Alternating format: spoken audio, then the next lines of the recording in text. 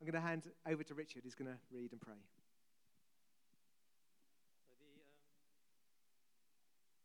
The reading is taken from Mark chapter 11, verses 15 to 17.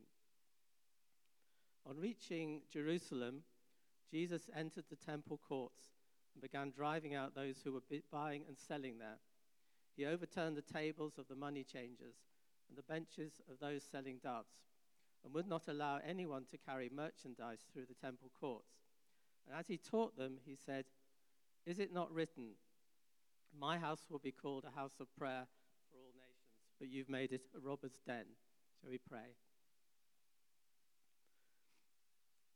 Father, we thank you so much that we can come into your presence. We thank you that you've invited us into your house. In a sense, we are the house of God, but also we are coming into your presence. We thank you so much, as we were reminded earlier, of the precious blood of Christ that provides access for us into the Holy of Holies. We thank you that we can worship you in spirit and truth, Father. The beautiful God revealed to us in Jesus. We thank you that we can worship him in spirit and in truth through his precious blood that was shed for us on the cross. We thank you that we can have confidence to stand before your throne of grace because we've been clothed in his righteousness. Lord, we thank you. And we pray now that we would hear your voice speaking to us.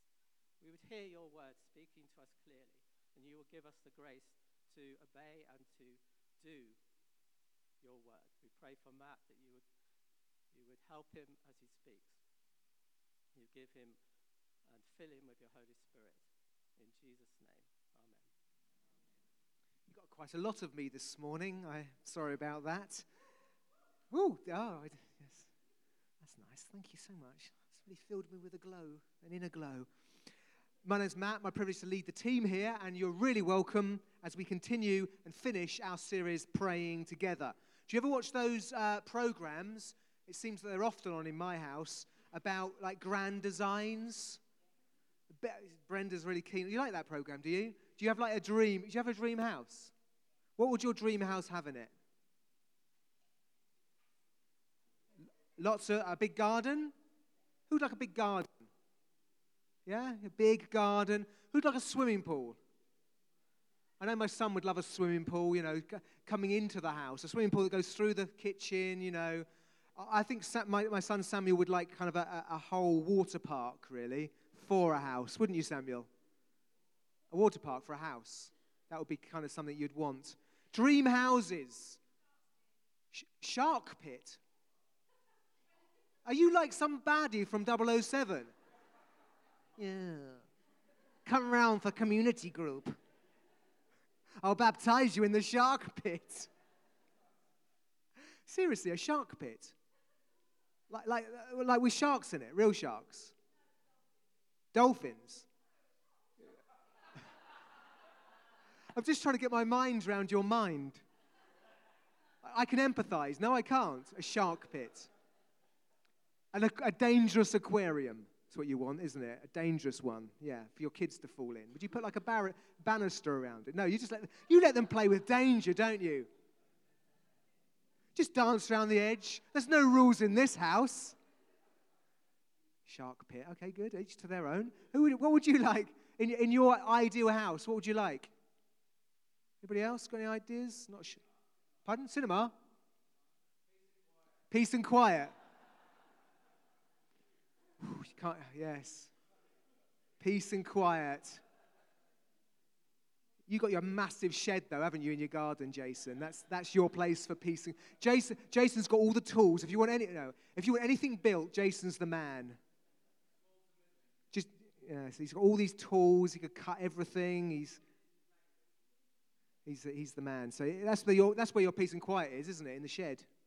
Yeah. So, why am I saying this? We've all got desires. Live in the country, live in the city, big house, small house, cottage in the country. I quite have this vision sometimes, imagination, living in the countryside, having a little cottage in the middle of nowhere, getting away from everybody. It's not you, obviously. You can all come round. But this desire of our ideal home, ideal living. Well, God also has an idea about his house. And today my message is, let's build a house of prayer. If we're moving on with the slides, let's build a house of prayer. That's what the kind of house that God wants to build. In summary, God wants us to build his house after his design, a house of prayer for all nations. If you could, yes, God wants to build us to build. Just think about that phrase there. Just summary. God wants us to build his house after his design, a house of prayer for all nations. That Richard read from that scripture from Mark 11. I'll read it to you again. It's going to come up behind me. On reaching Jerusalem, Jesus entered the temple courts, began driving out those who were buying and selling there. He overturned the tables of the money changers and the benches of those selling doves, and would not allow anyone to carry their merchandise through the temple courts. As he taught them, he said, "Is it not written, my house will be called a house of prayer for all nations, but you are making it a den of robbers." The church is God's house. Whose house? God's house. The church is God's house. So if we're involved in building it, and I invite you to be involved, and what do I mean by building the house? I mean building the church. And I don't mean the building, I mean the people. We're the church, the people. What kind of people does he want? Then we must listen to God. You don't have to be involved, obviously. I invite you to become a Christian, let Jesus into your life. But on top of that, it's really important that we follow him, isn't it? Not just let him into our lives, but why does he come into our lives? So that he can lead us. And his will, there's lots of things that are his will, but one of the big things is to be part of a church and build it into lots of things, but a house of prayer will be one of the big features of his temple, his house. It's God's house, my house. The church is not ours. You know, people say, "Oh, this is the kind of church I like. This is the kind of church I like." And of course, there are a range of different approaches to things. But we must make sure that wherever church we are in, it's being built after God's word, shaped on God's word, being shaped on the Bible. It's a house of prayer. What is meant by the house? Well, this is talking about, originally written by Isaiah 700 years before Christ, this prophecy of my house. He's talking about the temple. The temple. Firstly, there was a tabernacle, which was like a tent. And then there was a temple that was in Jerusalem. And that temple, if you read through the Old Testament, there are lots of directions by God of telling them the materials they're to use, the size it was to be, shape. Every aspect of the temple was designed by God. And the people of God were given directions on that. Now, we don't have a temple in that sense. There's no temples. This might be new to you. You might be new to Christianity. You might have looked at the coronation yesterday, and you might have seen that Westminster Cathedral, and it was Westminster Cathedral, was it? Westminster Abbey. There we are. See, even the terms. Westminster Abbey, and you might have thought, that's a temple. That's definitely a temple. If ever I've seen a temple, that's a temple. It's not. It's not a temple at all. It's a building. And in the New Testament, you see, this is the problem. When we start building I'm not saying it's a bad thing. It's a beautiful thing. It's a wonderful building. This is quite a nice building as well. But these are not the temple that God has in mind. He doesn't want us to build big buildings for his glory. He wants us to build people together, worshiping together, loving each other, loving God for his glory. Amen? That's the temple. We're the temple. Say, I'm the temple if you're part of the temple. I'm the temple. So if that embarrasses you, but hey, let's confess it. You're a part of the temple. So that's when he says, my house. In the Old Testament, he was talking about the place in Jerusalem. This place is a house of prayer. For us, in after Jesus, it's the church, the people of God is the temple. So 1 Corinthians 3, 16 to 17 says this, don't you know, friends, that you yourselves are God's temple and that God's Spirit lives in you? Don't you know? You are God's temple. God's Spirit lives in you. If anyone destroys God's temple, God will destroy that person. I'm not going to go into detail about what that means. It just clearly makes the point, doesn't it, that we must revere and honor ourselves as God's temple, but one another as well. We mustn't destroy what God loves. We must build each other up, and we must seek to be holy in our own lives, because you are a part of the temple, and this is a holy temple for God himself. And so if we've got sin in our lives, we must confess it and ask for forgiveness, and he will forgive us because of the blood of Jesus Christ. We are that temple. Don't destroy it, for God's temple is sacred. You together are that temple. Don't you know, he says, firstly, don't you know? So he wants you to say, yes, I know. I am this temple. I want to be reminded of this today. You together are that temple. Together, the people of God, the community of God, are that temple. Ephesians 2, 21 to 22. In him, the whole building is joined together and rises to become a holy temple in the Lord. And in him, in Jesus, you too are being built together to become a dwelling in which God lives by his Spirit. So in Christ, it says in him. How do you become part of this temple? In Christ. What does that mean? It means to put your faith in Christ. It's to say, Jesus, I believe that you died for me. You died for my sins. You rose again. I'm going to come into my life. Be my Lord and Savior. If you've done that, then you are in him and you are a part of the temple. It's very simple. Faith in Christ brings you into the temple, makes you a part of the temple. It says a dwelling in which God lives by his Spirit. So together as we meet this morning, God is here by the Spirit. God is here, present with us. We must be aware of that. It doesn't matter how we feel. It's a promise. When we come together, he's here. Because we can feel also, you may be tired today. You may have had a busy day yesterday. You may have eaten too many scones. Too many scones. How many scones did you have yesterday? I had quite a few scones yesterday. I'm feeling a bit heavy. I'm not feeling on tip-top form. But that doesn't affect God's presence, however you feel. Whatever's going on in your life, God is present when we meet together. He's here by the Spirit. And it's so important that when we come together, we're aware that he's present. And we come full of faith and expectation to worship him, to worship Jesus. We sang that song, I see your face, you're beautiful. And we can't see, one sense, can we? But we're saying in our own spirit, I see your face, you are beautiful. We sing to Jesus, we speak to Jesus when we come together. It says here, this is what we are. We are God's temple. And it says in that promise, for all nations, a house of prayer for all nations. All nations. That means that God wants churches in every nation. God wants Christians in every nation. That's principally what it means.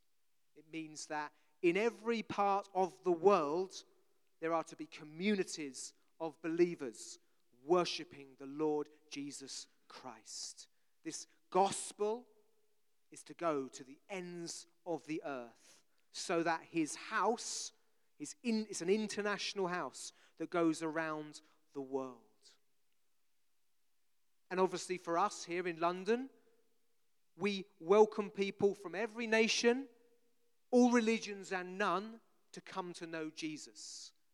And I hasten to add that, to come to know Jesus. Everybody needs to come to know Jesus. And we must do all we can to make the gospel understandable, accessible. We must make everybody feel welcome. If you're a member of this church, I hope any guest that comes through this door, you welcome them. You say, hello, nice to see you. And let's be as welcoming as we can be to every guest that comes here.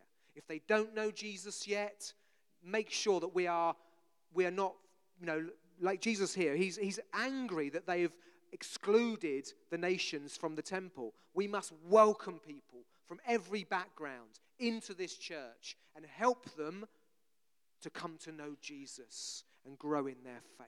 Do all we can to help them. This is God's heart revealed in this text, that God loves the nations and wants all of them to come to know Jesus Christ and to be united together in him. He says, but you have made it a den of robbers. You have made it. They're meant to be building this house for God. You've made it a den of robbers.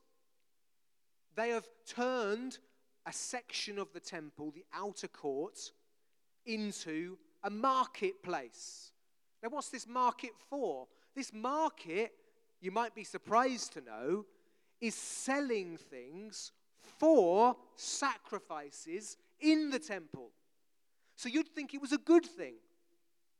So they're selling cattle, sheep, pigeons, the kind of things they sacrificed in the Old Testament. And they also exchanged money, so you had the right sort of money for offerings. So you would have thought that when Jesus turned up, he would look around and say, wow, isn't this good?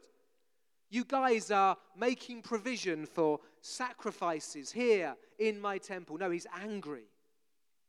He's angry because this is presumptuous.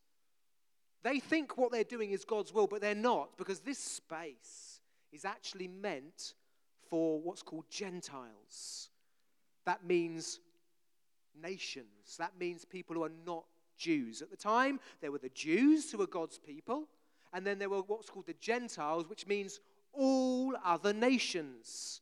And God's heart was that all nations can worship God in this temple, and by creating this marketplace, the people from other nations were being excluded, were being forced out.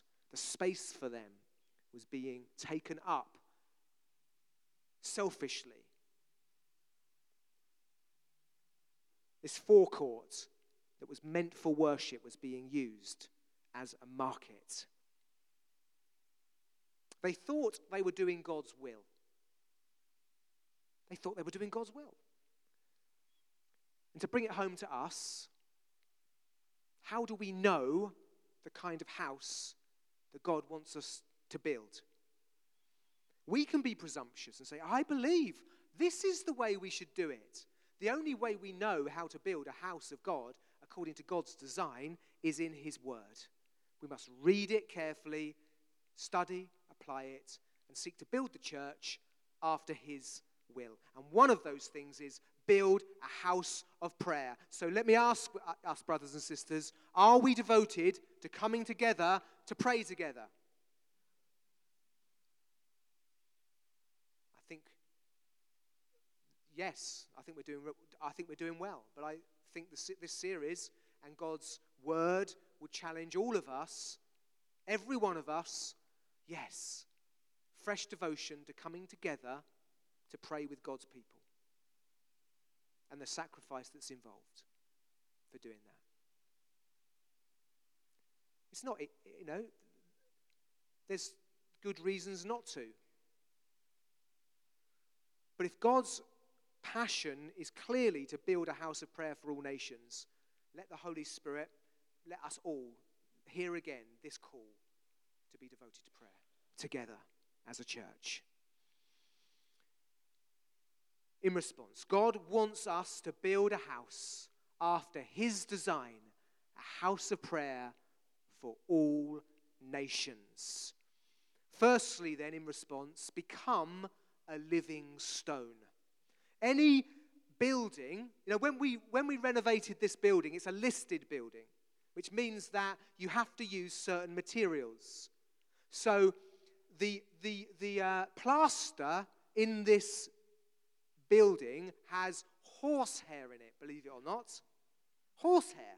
Of all things, who would have thought you'd put horsehair into plaster? And who would have thought in the 21st century that we would have to put horsehair into plaster? Well, when something's listed, you have to do these anachronistic things. God's church is listed. It can only be built with the right materials. And can I say the materials of God's church are living stones. The church is a gathering of Christians who are born again of the Holy Spirit. It's not just people who generally believe in God. I believe in God. Yeah, I believe there's a God. It's not people who say, I was brought up as a Christian, so, I still go to church.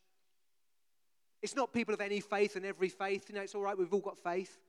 That's, again, presumptuous. That's to make a marketplace of the temple, if I can be confrontational about that. No, it's living stones. So we read in 1 Peter 2, as you come to him, the living stone, rejected by humans, that's Jesus, rejected by humans, but chosen by God and precious to him, you also, like living stones, are being built into a spiritual house to be a holy priesthood, offering spiritual sacrifices acceptable to God through Jesus Christ. There's a lot in there. And I encourage you this week, please do use the blogs. I say that regularly. And again, let me encourage you again, please use them, because that will take you deeper into the teaching that we're going through together. So this is, he says, living stones. How do you become a living stone?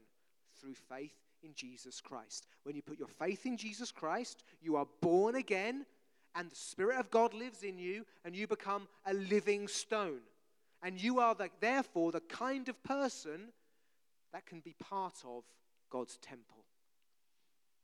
We need forgiveness of sins, don't we? If we're going to be part of God's holy temple, we need the forgiveness of our sins, and Jesus offers that to us.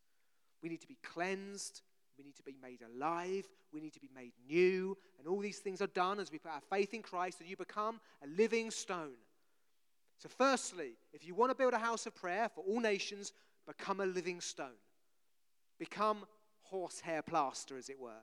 Become part of the materials God uses. God uses saints. God uses Christians. Are you a Christian? And do you know, yes, I've given my life to Jesus Christ. I'm following Jesus Christ. I'm born again of the Holy Spirit. If you haven't done that yet, talk to me, talk to Jem at the end, talk to Brenda, who is with us, also sharing up here earlier. Talk to a friend who's with you. Get prayed for this morning. Receive Jesus Christ into your life and become a living stone. But secondly, let God build you into his house. Don't just be a boulder. He doesn't say, you're a living stone, great, wonderful. He says, built together. Too many Christians are not allowing God to build them into his house. So they walk through life like a boulder, separate from their brothers and sisters, not devoted. And we've got a culture that, of course, that promotes that, haven't we? We've got a culture that promotes being separate, being individualistic. We've got a culture that breaks us down into tribes. Whether you're a teenager, if you're a teenager, you can't mix with older people. You've got all sorts of, this class, that class. I mix with these people. I don't mix with those people. Oh, I choose to do what I want to do. I just do what I want to do whenever I want to do it. The culture we're in breaks us down into little units. Individualistic. And it's a strong tide. It's a very strong tide.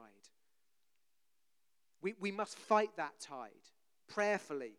And we'll only do it if we really truly believe that it's God's will to build a house of prayer for all nations, and that sounds good, but what I mean by that, to be concrete, is to come to prayer meetings.